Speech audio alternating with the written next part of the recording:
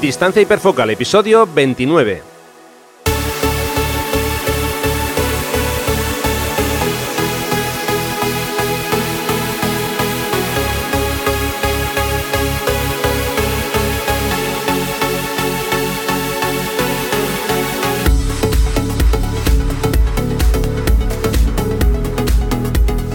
Hola, ¿qué tal? ¿Cómo estamos? Bienvenidos a un nuevo episodio de Distancia hiperfocal, el podcast de fotografía de paisaje y viajes. Soy Rafa Irusta, fotógrafo especializado en fotografía de paisaje, y un día más está conmigo Sandra Bayaure, fotógrafa, viajera y responsable del podcast Destinos Ifaka. Hola Sandra, ¿qué tal? ¿Cómo va eso? Pues muy bien, pero vamos, no tengo ni la energía ni la sonrisa esa que tienes tú en la cara. Que qué energía, qué ilusión empezar el podcast así. Hoy vengo con buen humor, claro que sí. Muy bien, pues así está bien. Bueno, pues a ver, hoy vamos a hablar sobre fotografía de paisaje en invierno y os vamos a dar algunos consejos interesantes sobre este tema. Y también vamos a conocer, como no, a un nuevo fotógrafo que nos va a traer Sandra un poquito más tarde. Pero antes de empezar, quiero recordaros, como ya sabéis, que tenemos muy cerca el primer taller de fotografía de paisaje del año. Taller Costa de Asturias, los días 1, 2 y 3 de marzo. Si os apetece acompañarme, podéis consultar toda la información en rafairusta.com/talleres.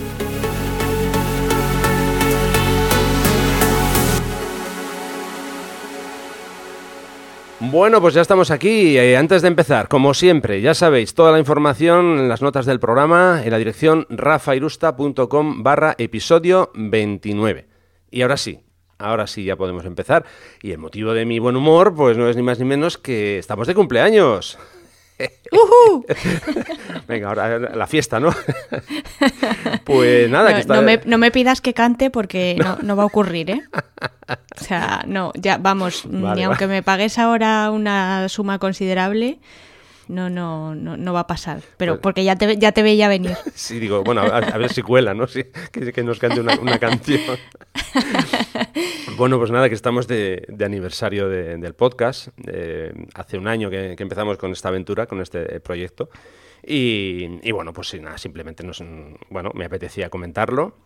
Y por supuesto, como yo siempre os decimos, daros las gracias por estar ahí.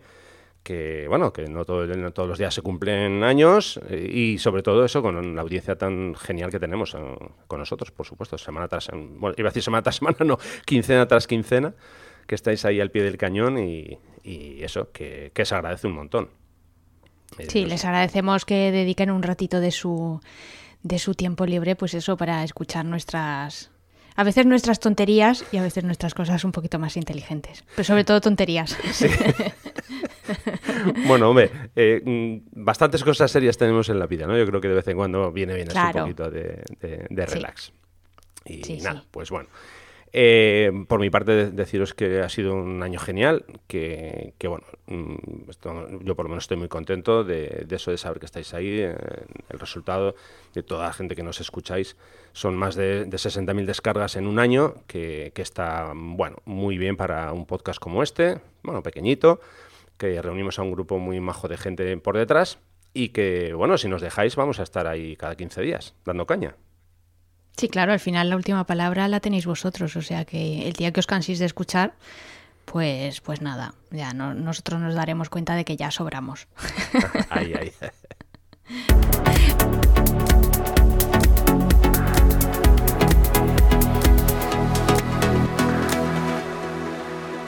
Bueno, venga, dejamos la parte de la fiesta y vamos ya con los contenidos del programa de hoy. Y si no te importa, Sandra, nos vas a comentar quiénes o qué personas son las que nos han sugerido los contenidos de hoy. Pues sí, la verdad es que a veces me hacéis caso y como soy muy pesada y os echo siempre la bronca y os digo que nunca nos escribís, nunca nos decís nada, que me gustaría que fuera un poquito más interactivo y todas estas broncas que yo os voy echando así cada 15 días, pues tenemos una serie de alumnos aventajados que la verdad es que se lo toman todo muy al pie de la letra y siempre están ahí pues al pie del cañón, no solo escuchándonos, sino también pues comentando y haciéndonos siempre sugerencias. Y en este caso, bueno, pues tanto Gorka Martínez como Cecilio Romero, que ese de Buena Tinta, que son dos oyentes que llevan escuchándonos desde el principio, pues nos habían preguntado precisamente por el tema del episodio de hoy, que es bueno, pues que les diéramos una serie de consejos para la fotografía de paisaje en invierno. Ambos viven en zonas de sierra, con lo cual el tema de la nieve, el frío y tal se lo conocen bien. Y bueno, pues me imagino, Rafa, que siendo tú el experto de las múltiples condiciones climatológicas, pues querrán escuchar también un poco qué es lo que les quieres comentar, pues para ver si pueden incorporar algunos de tus trucos y algunas de tus técnicas precisamente en su flujo de trabajo. Sí, bueno, yo tengo que decir que en este caso experto mucho no. Sí que he salido con situaciones Anda. Ahora no te quites. Vamos, que el podcast existe gracias a ti. Yo estoy aquí de comparsa. A ver. Un poco de orden. No, quiero decir que yo tampoco he salido demasiado con condiciones así tan extremas, digámoslo. Pero bueno, vamos a intentar dar algunos apuntes y si os sirve de referencia, pues genial.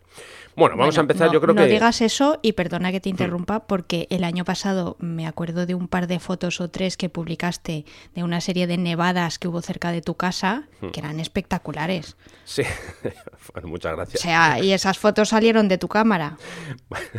A ver si este año vuelve y puedo salir otra vez. Claro, para esto lo mejor es tener un buen vehículo que te lleve a los sitios más complejos. El mío, pues como no tengo un todoterreno, entonces lo tengo un poco más complicado. Pero bueno, no vamos a poner aquí disculpas y vamos ya con los contenidos. Podemos organizar una colecta. Sí, estaría bien. Igual llamamos a alguna casa comercial de estas que venden todoterreno y que nos hagan ahí un patrocinio. Sí. En fin. Bueno, pues vamos a empezar, si os parece, por el principio, y es cuando salir a hacer fotos, ¿no? En situaciones así de invierno o de un tiempo muy malo. Bueno, básicamente, claro, estamos en una época del año en la que el tiempo no suele ser nuestro mejor aliado, más que nada porque lo que más nos apetece es quedarnos en casa con el calorcito y demás, ¿no? Pero bueno, todos sabemos que si salimos con mal tiempo, pues pueden pasar dos cosas: que directamente no podemos hacer nada porque sea un tiempo realmente malo, o que podamos tener unas condiciones muy interesantes, que nos aporten unas fotos poco vistas, ¿no? Como muy espectaculares. Siempre, por supuesto, con precaución. Ya lo dijimos cuando hablábamos en otros podcasts sobre el tema de vigilar mucho situaciones complejas, pero bueno, una vez más vamos a hacer hincapié en esto, ¿no? Siempre intentar que la seguridad sea lo que prime por encima de las fotos. Pero bueno, una vez dicho esto, obviamente yo lo que hago es mantener más o menos los mismos horarios que cuando salgo a hacer fotos un día normal o en una estación normal, ¿no? Buscar las luces de amanecer y de atardecer, porque nos van a dar un punto cálido por ejemplo, sobre una zona nevada, ¿no? Una masa muy grande de nieve, y ese contrapunto de esas luces cálidas, como digo, al amanecer o al atardecer, pues siempre nos pueden aportar, bueno, un punto de vista muy muy buscar, por ejemplo, los reflejos del sol sobre la nieve. Eso, ya digo, nos puede dar unas fotos muy llamativas, ¿no? Muy diferentes. Vamos a hablar un poco sobre el tema de la exposición correcta de la nieve. Esto es un reto para muchos, porque en muchas ocasiones lo que nos pasa es que vemos las fotografías de nieve y decimos, a ver, aquí algo está fallando. Algo está fallando porque me salen muy oscuras, o no, esto no es blanco como yo lo veo. Y bueno, básicamente, a ver, esto viene porque los sistemas de medición que tienen nuestras cámaras vienen calibrados con lo que se llama el gris neutro, ¿no? Que es el 18% de gris, de forma que la cámara, cuando ve una masa así muy blanca, ella piensa que está entrando demasiada luz, y lo que hace es, vamos a decir, equilibrarse para que eso que ella ve como con mucha luz, que sea de color gris, el 18% ese que como digo, de gris. Esto lo podéis ver en casa, no hace falta que vayáis a hacer una fotografía con nieve. Si tenéis una pared o una puerta de color blanco, si hacéis una prueba muy sencilla, que es hacer una foto a esa pared, vais a ver que si ponemos el exposímetro a 0, nuestra foto no va a salir blanca. Esa pared nos va a quedar de color gris. Eso es directamente porque, como digo, el ajuste del exposímetro de la cámara está, digamos, digamos, ajustado, valga la redundancia, para el 18% de gris. Vale, ¿cómo podemos solucionar esto? Pues es fácil. Lo que tenemos que hacerle a la cámara es, entre comillas, un pequeño engaño y decirle, a ver, donde tú ves 18% de gris, tienes que subir, aquí va a depender de la cámara, pero en principio lo normal es un paso hasta 2 pasos, ya digo, dependiendo del modelo de cámara, para que tú veas ese color blanco realmente blanco. Como digo, podéis hacer una prueba, hacéis la fotografía a la pared, vais a ver, aparte del histograma que va a estar bastante recogido hacia la parte izquierda, sobreexponemos 1,5 pasos, 2 pasos, y vamos a ver que la superficie blanca nos aparece realmente blanca. Un ejercicio sencillo, como digo, que podéis probar. Sí, sobre todo que sirve para calibrar tu cámara y ver luego cómo vas a tener que compensar la exposición una vez que estás en el terreno. Es decir, que si tú ya haces esa prueba previamente en casa y sabes que más o menos tu cámara, oye, pues dentro del rango que tú has dicho, ¿no? Pues este modelo concreto, que es el que yo estoy usando, cuando percibe que todo lo que está capturando o la gran mayoría es blanco, como sale gris o sale tiznado, pues le tengo que meter una compensación de exposición de 1,5 pasos. Y entonces, una vez que ya sabes eso, pues luego sobre el terreno por lo menos ya tienes una referencia con la cual jugar a la hora luego de componer la exposición. Eso es. Básicamente la idea y lo que buscamos es desplazar el histograma hacia la parte derecha, pero sin llegar a quemar los blancos, porque de esa forma, claro, de esa forma vamos a poder conseguir que la nieve no salga blanca y, sobre todo, muy importante, que tengamos la textura de la nieve, que no, porque la nieve es blanca y tiene una cierta textura. Si hacemos una fotografía de un gran paisaje no vamos a ver esa zona con textura, pero si hacemos una toma mucho más cercana, sí. Entonces, como digo, desplazamos el histograma para conseguir llegar a las altas luces sin quemarlas y conservar. Claro, porque si las quemamos se pierde información. Eso es decir, que ahí ya no sale nada, sale completamente blanco y esa información se ha perdido y el sensor no ha sido capaz de capturarla. Eso es correcto. Bueno, ya que estamos hablando de cómo disparar, cuando estamos haciendo una fotografía por ejemplo, de un paisaje nevado, vamos a hablar del balance de blancos, que también afecta, lógicamente. Me vienen a la cabeza imágenes que veo con la nieve, bueno, de muchos colores, o completamente azul, que decimos un poco más azul de la cuenta, porque probablemente ahí han jugado con el balance de blancos la persona que ha hecho la foto y le ha dado demasiado hacia la izquierda, mucho frío, un valor muy frío. O por otro lado veo algunas nieves que son, a ver cómo lo digo, de color... son tropicales. Sí, es que iba a decir magenta, no. Unos colores un poco extraños, ¿no? A ver, aquí hay que tener mucho cuidado con esto. Bueno, de hecho hablamos en el episodio 10 sobre balance de blancos, pero bueno, vamos a tocarlos un poquito de refilón, ¿no? A la hora de hacer la foto podemos hacer 2 cosas. Usar el modo de balance de blancos automático, que generalmente es el que suelo usar yo, y luego ajustamos en Lightroom.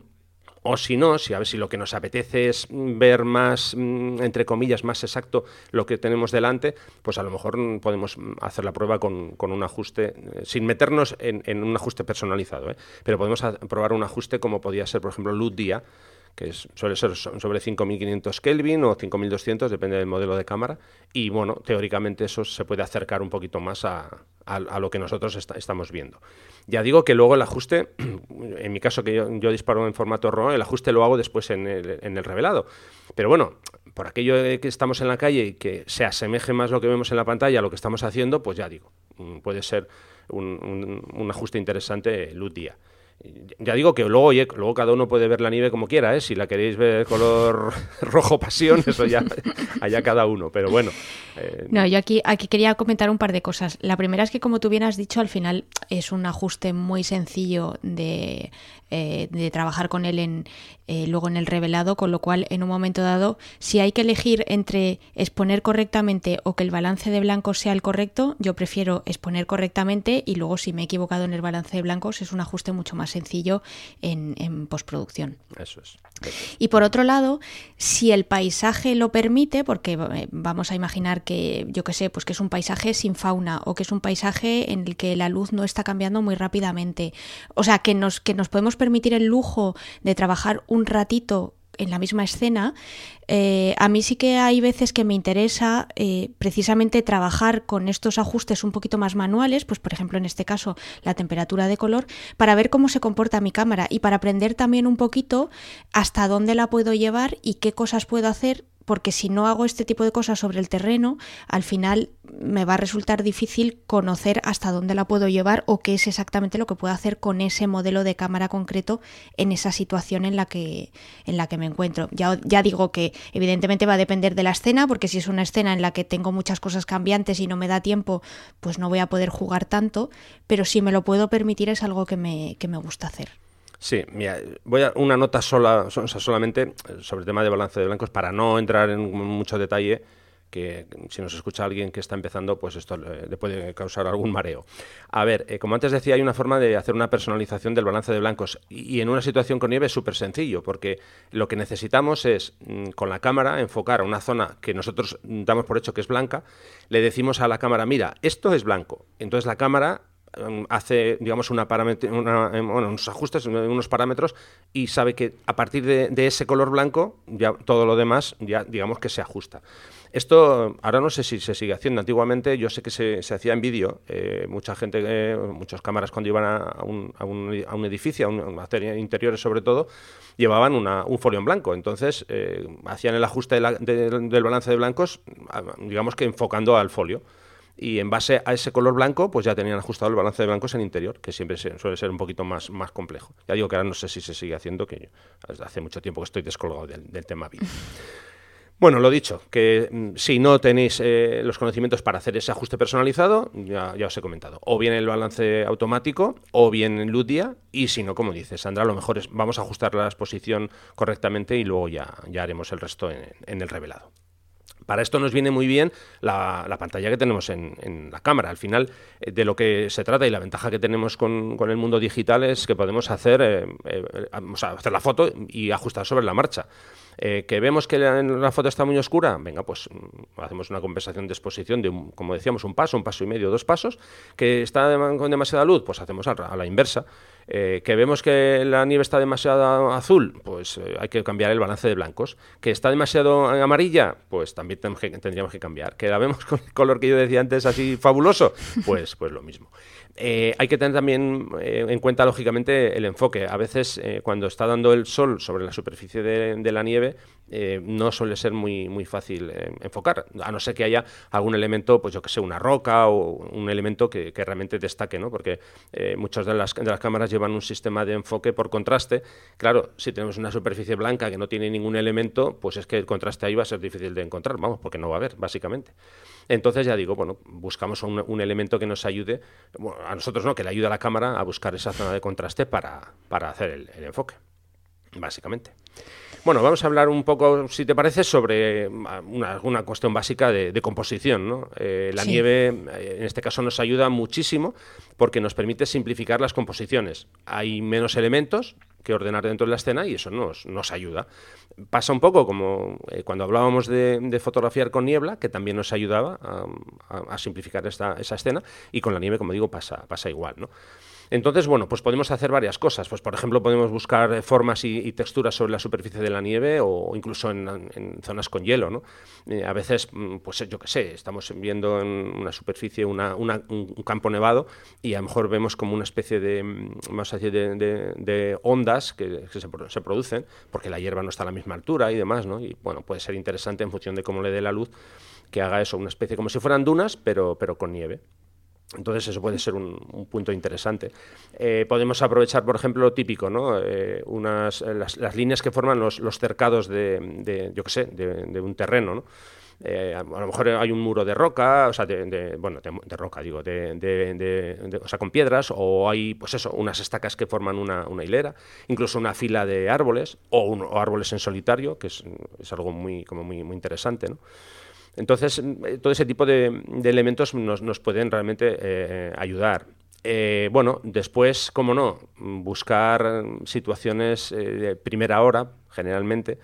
Cuando tenemos, por ejemplo, podemos hacer alguna especie de contraluz, ¿no? Imagínate la típica planta que tiene escarcha por la mañana y le da el sol por detrás, en fin, o con una luz lateral, esa luz cálida, vamos, son situaciones que pueden ser realmente interesantes para fotografiar.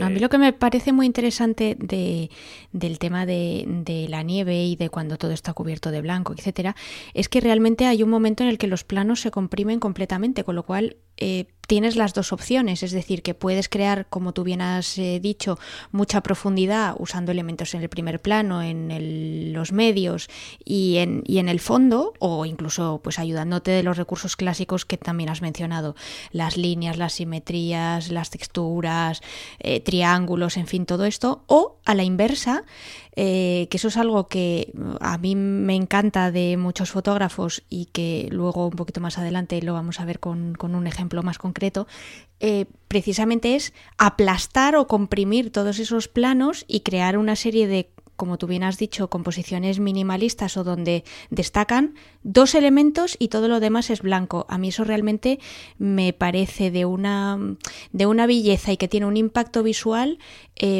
para mi gusto, y desde mi punto de vista muy, muy, muy potente, precisamente por eso, porque al final tú tienes un lienzo prácticamente en blanco y de repente tienes como dos cositas y ya. Uh-huh. Y a mí me parece que eso normalmente suele funcionar bastante bien y puede ser muy potente, y esa es una de las posibilidades que nos da pues precisamente el hecho de que esté todo nevado y que no tengamos que preocuparnos por meter muchas cosas en el encuadre. Sí, como bien dices, realmente en escenas de este tipo podemos darle mucha más fuerza a ese minimalismo de un par de elementos e incluso podemos potenciarlo más, ese efecto de compresión del que tú hablas, con un tele. Si estamos usando un 70-200 o un 100-400, todavía vamos a darle más fuerza precisamente a ese dato que aportas tú, ¿no? Que es el tema de comprimir esos dos elementos, dos o tres o uno, los que, bueno, uno es más difícil, pero bueno, generalmente que haya dos es para que se vea esa compresión. Así que buen apunte. Si te parece, vamos a comentar así un poco por encima el tema de filtros. Bueno, pues el tema de filtros en estas situaciones de típico manto blanco con cielo azul, pues bueno, suele ser muy interesante usar un polarizador. Aquí cuidado porque ya lo hemos comentado en otras veces, si vas a usar un gran angular con un polarizador, cuidado porque, sobre todo si es un gran angular muy, muy extremo, vas a tener zonas del cielo que van a quedar unas más oscuras que otras, y eso después en el revelado suele ser un poquito complejo a la hora de eliminar. Pero bueno, si tenemos eso en cuenta, vamos a poder conseguir que haya un contraste mayor entre el azul del cielo y el blanco de la nieve, ¿no? Entonces, bueno, pues siempre va a ser una herramienta que nos va a venir bien. Aparte de ese filtro, pues el resto de filtros a los que estamos acostumbrados, filtros degradados, en fin, más o menos. Bueno, quizá aquí un filtro de densidad neutra no tiene demasiado sentido, a no ser que vayamos a hacer fotos de, yo qué sé, un riachuelo con nieve alrededor y demás. Pero bueno, básicamente yo creo que con un polarizador casi podríamos resolver la sesión. Vamos a hablar, si te parece, sobre ropa de invierno, aunque ya hablamos... ¡Hombre, mi tema favorito! ¡Qué bien! Por fin volvemos a hablar de moda en este podcast, que ya lo echaba yo de menos. La reina del decatlón, ¿no? Bueno, pues ya hablamos de ello en el episodio 5, pero nada, vamos a hacer así unos apuntes un poquito rápidos para no entretenerlos mucho con este tema. Bueno, básicamente es usar el sistema de capas. Ya lo comentábamos en su día. Bueno, es algo sencillo. Tú te vas poniendo ropa en función de eso, de una primera capa de ropa interior, que es la que va a ir pegada al cuerpo para que puedas expulsar el sudor. Después una capa media y una capa exterior, que es la que se supone que impide que te llegue el viento o iba a decir la lluvia, o en este caso la nieve, si hablamos más de invierno, ¿no? Entonces, bueno, aparte de eso, pues botas de invierno, obviamente, unos buenos calcetines. Se suelen usar mucho calentadores de manos o de pies o incluso de las zonas lumbares, para la gente que tiene más problemas con el frío. Bueno, aquí hay un elemento del que no hablamos en su día, que son las raquetas, que, claro, si vas a hacer una caminata por nieve, pues realmente son interesantes. Obviamente no mucha gente tiene una raqueta, salvo que no vivas en zona de invierno, pero bueno, si vas a yo qué sé, una zona que esté cerca de, por ejemplo, de una pista de esquí, pues incluso puedes alquilarlas, no tienes por qué comprarlas, ¿no? Bastones, que te van a ayudar, por supuesto, en los desplazamientos. Bueno, en ciertos casos, cuando hay zonas con mucho hielo, incluso sería bueno que tuvieras unos crampones para que te puedas mover, evitando los resbalones. Vamos a hacer aquí un repaso muy rápido. Crema para los labios, por supuesto, gafas de sol, que estos días que sales, imagínate, todo un campo nevado y el sol reflejando en la superficie de la nieve, bueno, pues eso es bastante molesto para la vista y peligroso incluso, así que, bueno, unas buenas gafas de sol. Importante, bebida y comida para mantenernos hidratados. Parece que es una bobada, pero hay que comer y hay que beber. Hombre, no te digo que te lleves un jamón debajo del brazo, pero vamos, pues unos frutos secos y demás. Más Lo del jamón no está mal, ¿eh? Lo que pasa es que luego habría que llevar el jamonero, el cuchillo. Y hacer el es que, de verdad, corte. hoy estoy siendo claramente la payasa del episodio. O sea, tú estás aquí poniendo tus consejos serios y yo, claro, como al final estás diciendo más o menos todo lo mismo que yo tengo en mente, estoy aquí calladita hasta que, claro, hablas de jamón y ya. Y ya se lió. Venga, anda, venga, vamos a seguir.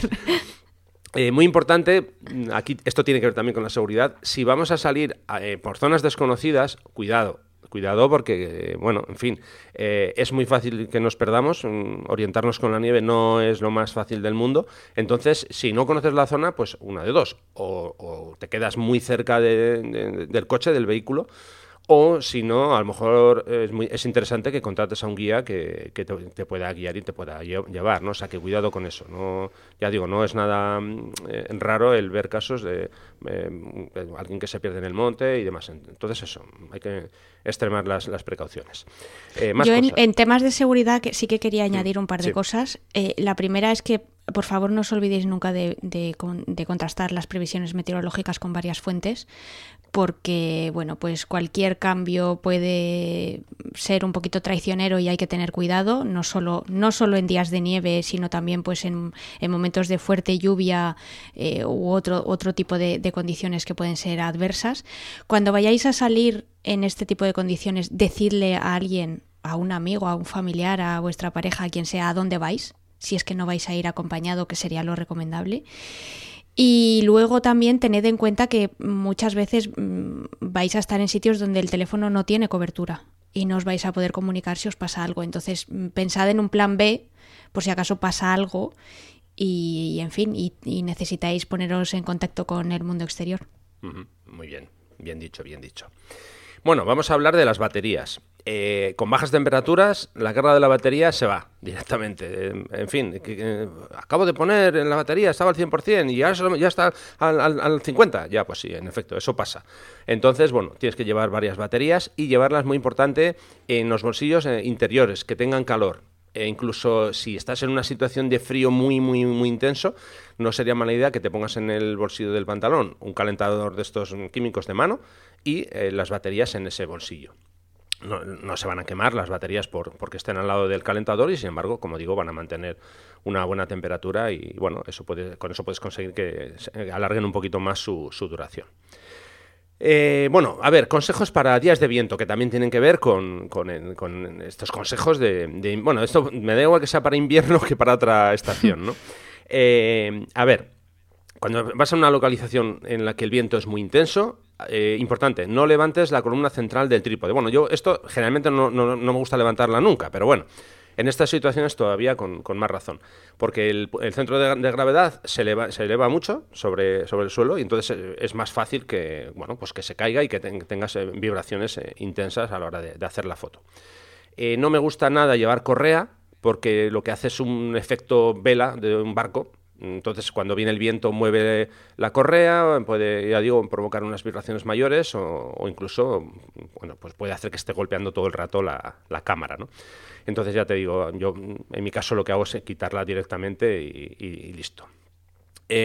Lo más importante en una situación de viento es estar muy pendiente de la cámara. Y esto lo digo porque también va a ser una sorpresa para ti, Sandra, porque no te había facilitado el enlace, pero voy a poner un enlace de un fotógrafo muy conocido. Me río porque es que la situación me hace mucha gracia. Se llama Michael Kina, o como se pronuncie, que yo ya sabes que hablo inglés un poco para mí, y tiene un pequeño altercado con su cámara. Entonces, bueno, ahí lo dejo, os invito a que veáis el vídeo, os vamos a dejar el enlace. Y bueno, simplemente para que veáis cómo sucede toda la situación en conjunto, y obviamente creo que eso nos va a dar una idea de lo que tenemos que hacer cuando estamos en una situación de viento. No dejar la cámara nunca, o sea, no perder de vista por lo que pueda pasar. Y vamos, ya vamos a ir cerrando estos consejos, que se nos está haciendo tarde, con algo muy, muy, muy interesante para el invierno, que es el efecto de condensación. Seguro que a todos os ha pasado alguna vez que, bueno, de repente te echas la cámara... Y no solo en invierno, ¿eh? Sí. A mí en climas tropicales también me ha pasado el problema de la condensación. En efecto. Este truco vale para casi todo el año. Eso es. Bueno, básicamente, a ver, esto se explica de la siguiente forma. Cuando estás en un ambiente frío, generalmente es un ambiente seco, y te vas a uno más cálido, que generalmente es más húmedo, pues básicamente el vapor de agua lo que hace es condensarse sobre la superficie de los objetos más fríos. Entonces, este vapor de agua con el tiempo sí se va a evaporar, digamos que se va, pero claro, eso puede pasar desde un par de minutos hasta que esté varias horas. Y a ver, lo malo ya no es que tengamos el efecto de condensación fuera, por ejemplo, que vemos que el objetivo está empañado, lo que decimos vulgarmente, o que por el visor lo vemos un poquito borroso, sino que si hay condensación fuera, es que probablemente también haya condensación dentro. Dependerá de modelos de cámara, pero se puede producir, ya digo, tanto en el interior, o sea, en el exterior como en el interior, ¿no? Entonces, bueno, pues hay que tener cuidado con eso. En estas situaciones, además, no vale que cojamos un trapito, limpiamos y vemos que rápidamente aparece otra vez, ya digo. ¿Por qué? Por esa diferencia de temperatura de la cámara con el lugar en el que estamos, ¿no? Entonces, a ver, ¿cómo podemos evitar esto? Bueno, de momento vamos a centrarnos en una situación de mal tiempo, nieve y demás. Hay varios trucos. Uno, por ejemplo, sería llevar una bolsa de estas que llevan el cierre zip, que es una bolsa hermética de plástico, y lo que tendríamos que hacer sería meter la cámara en una de estas bolsas, cerrar, como digo, con ese cierre hermético, y teóricamente después, si vamos con esa bolsa al interior, el efecto de condensación solamente se producirá por fuera, hasta que la cámara alcance la temperatura ambiente, ¿no? Claro, por ejemplo, imaginemos la típica situación que vas en un coche, llegas a la localización, sales, haces un par de fotos, pero te vas a ir a otra localización cercana. Lo normal es que si hace mal tiempo lleves la calefacción puesta en el coche. Claro, el coche está caliente, tú sacas el equipo fuera, lo metes dentro otra vez al coche. Entonces, en esas situaciones que recomiendo, es lo que suelo hacer yo, vais a pensar que estoy un poco loco, pero yo suelo llevar las ventanas del coche abiertas, claro, y sin la calefacción. Abiertas, no digo abiertas completamente, pero para que la temperatura de fuera y de dentro del coche sea la misma. Porque, como digo, si me estoy moviendo entre una localización y otra, así no tengo problemas en que la temperatura sea diferente del interior. Hombre, a ver, puede ser diferente porque a lo mejor, supongamos que fuera hay 4 grados y dentro del coche hay, yo qué sé, pues no sé, 6. Bueno, la diferencia no es tan grande. Entonces, ya digo, intentar suavizar ese escalón de temperatura entre el interior del vehículo y la temperatura que tenemos fuera. Para que luego no tengamos esos problemas de condensación. Y en ese caso, otra opción, que es verdad que no es tan cómoda, pero puede servir si no queremos tener un principio de congelación, que no olvidemos que tú eres vasco y eres de Bilbao y tú lo del frío lo llevas bien, pero algunos otros pues no lo llevamos tanto, es volver a meter la cámara en la mochila y la mochila en el maletero. El maletero siempre va a estar mucho más frío que el habitáculo donde está el conductor y el resto de la gente. Entonces, a mí, por ejemplo, ese truco me ha funcionado. ¿Por qué meterlo dentro de la mochila? Bueno, pues primero por protección y segundo porque también así digamos que la cámara se va ajustando mejor a la temperatura del maletero, que es ligeramente diferente a la que puede haber en el exterior. Bien, yo te voy a explicar por qué yo nunca llevo la cámara en el maletero, pero antes de eso, que era la parte que me faltaba, te has adelantado, que en efecto, claro, depende de qué mochilas, hay algunas mochilas que son más, vamos a decir, más estancas que otras, ¿no? Entonces, lo de meter la cámara en una bolsa de plástico es más o menos lo mismo que dejar tu cámara en la mochila, esa mochila bien cerrada. Aquí hay que hacer una salvedad, claro. Hay personas, y seguramente que muchos de los que estáis escuchando, cuando llegáis a casa, lo primero que hacéis es, en cuanto entráis por la puerta, es abrir la mochila, coger la tarjeta y poneros a editar las fotos. Yo no tengo ese problema porque como yo dejo las fotos mucho tiempo ahí sin descargar, a mí no me afecta. Pero si vais a hacer eso, mejor que saques la tarjeta en el coche, te la guardas en el bolsillo y vas con con la mochila cerrada y la dejas en casa hasta que alcance la temperatura de ambiente. ¿Por qué no me gusta llevar la cámara en el maletero? Esto es una tontería como una casa lo que voy a explicar, pero bueno, son manías que tiene uno y yo, como ya tengo una cierta edad, tengo muchas manías. A ver, yo siempre llevo mi mochila en el asiento trasero.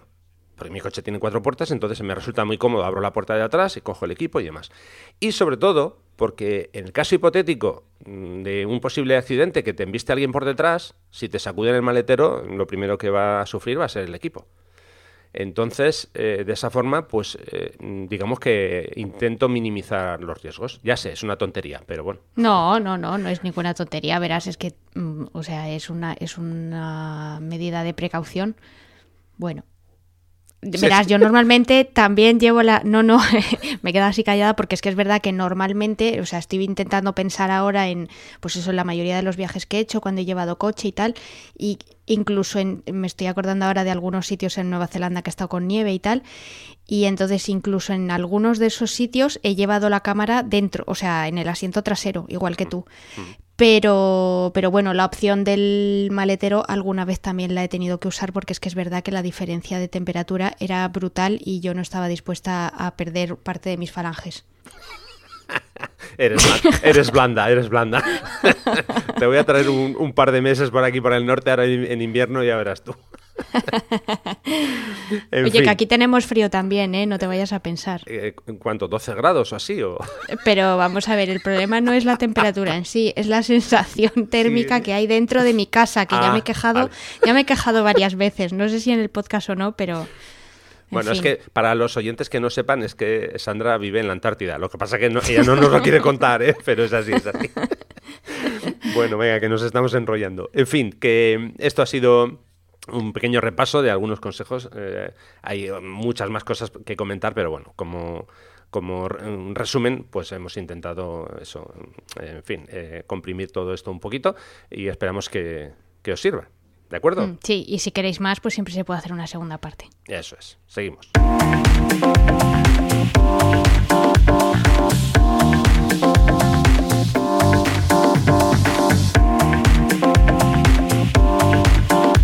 En Distancia Hiperfocal hablamos de viajes con Sandra Bayaure. Venga, pues seguimos conexión directa con la Antártida. Con todos vosotros. Sandra, gol en las gaunas. Sandra, que nos va a hablar de un fotógrafo, de otro fotógrafo esta semana. Vamos, adelante. Bueno, el fotógrafo que os traigo esta semana, es que de verdad no me puedes hacer reír así porque es que ahora me tengo que poner toda seria. En fin, el fotógrafo que os traigo en este episodio es más un fotógrafo que viaja antes que un fotógrafo de viajes, porque en realidad es un fotógrafo de naturaleza y sobre todo de fauna. Se llama Vincent Munier. Es, como ya habéis podido deducir por mi pronunciación, francés. Pues vamos a dejar todos los enlaces a su página web y a sus redes sociales en las notas del post. Y bueno, pues nace a finales de los años 70 en Los Vosgos, que es una zona muy bonita al este de Francia, donde sigue viviendo hoy en día, y empezó en el mundo de la fotografía, pues como hemos empezado muchos, pues siendo niño y de la mano de su padre. Siempre ha sido algo que le ha interesado porque lo consideraba como una forma de expresar pues sus emociones, lo que es los encuentros en la naturaleza con fauna, un poco sus sueños, y bueno, era algo a lo que se dedicaba pues como hobby, hasta que de repente pues en el concurso de la BBC, el BBC Wildlife Photographer of the Year, pues tanto en los años 2000, 2001 y 2002 obtiene premios, y a partir de ese momento, bueno, pues decide que es el momento que bueno, pues que tiene esta oportunidad de dedicarse profesionalmente a la fotografía y que no va a perder ese tren.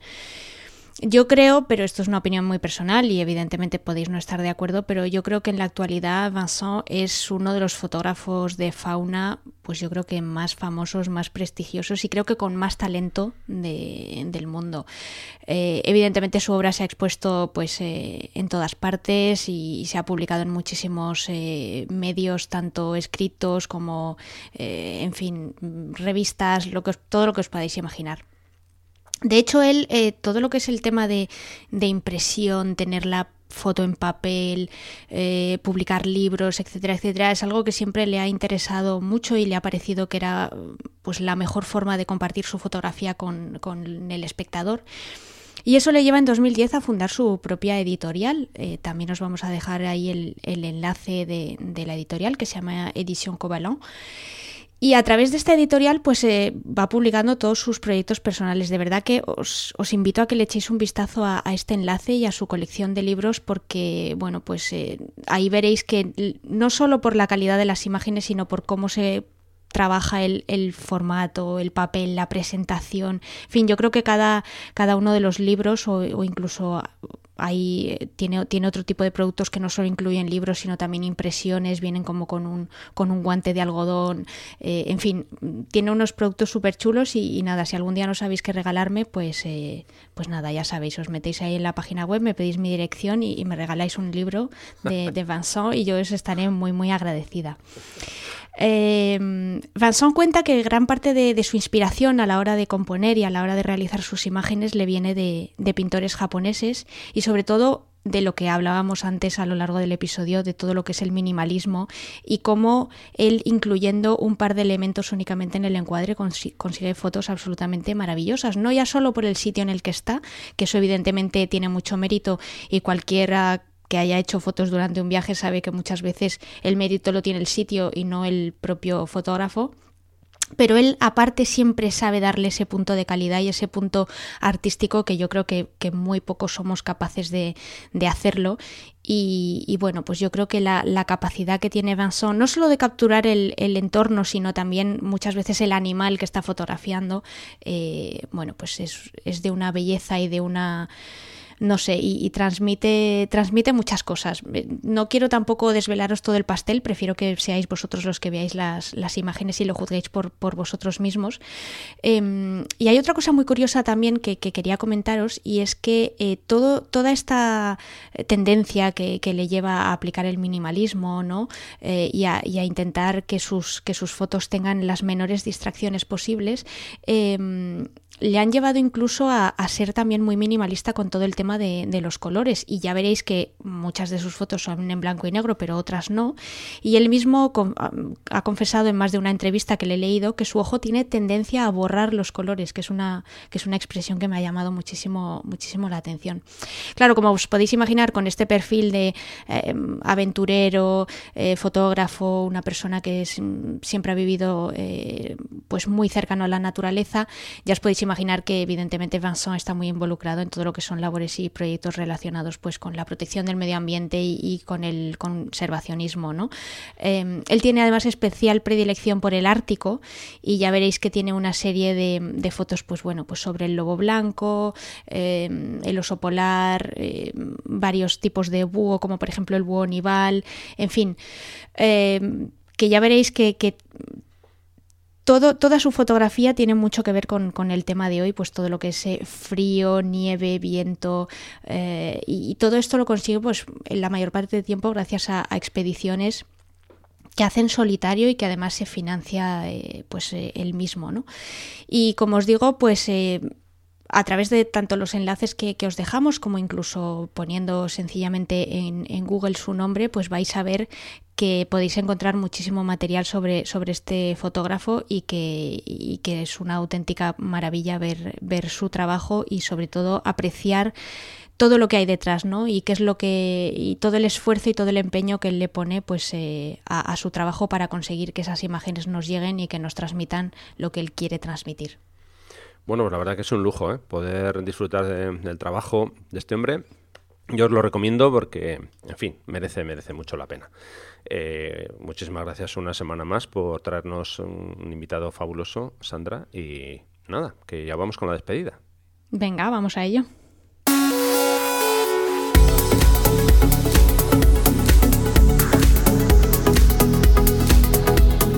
Bueno, pues nada, que hemos llegado ya al final, ¿eh? Hemos comido la tarta y ya está. Mientras no nos comamos las uvas, todo va bien. De momento no.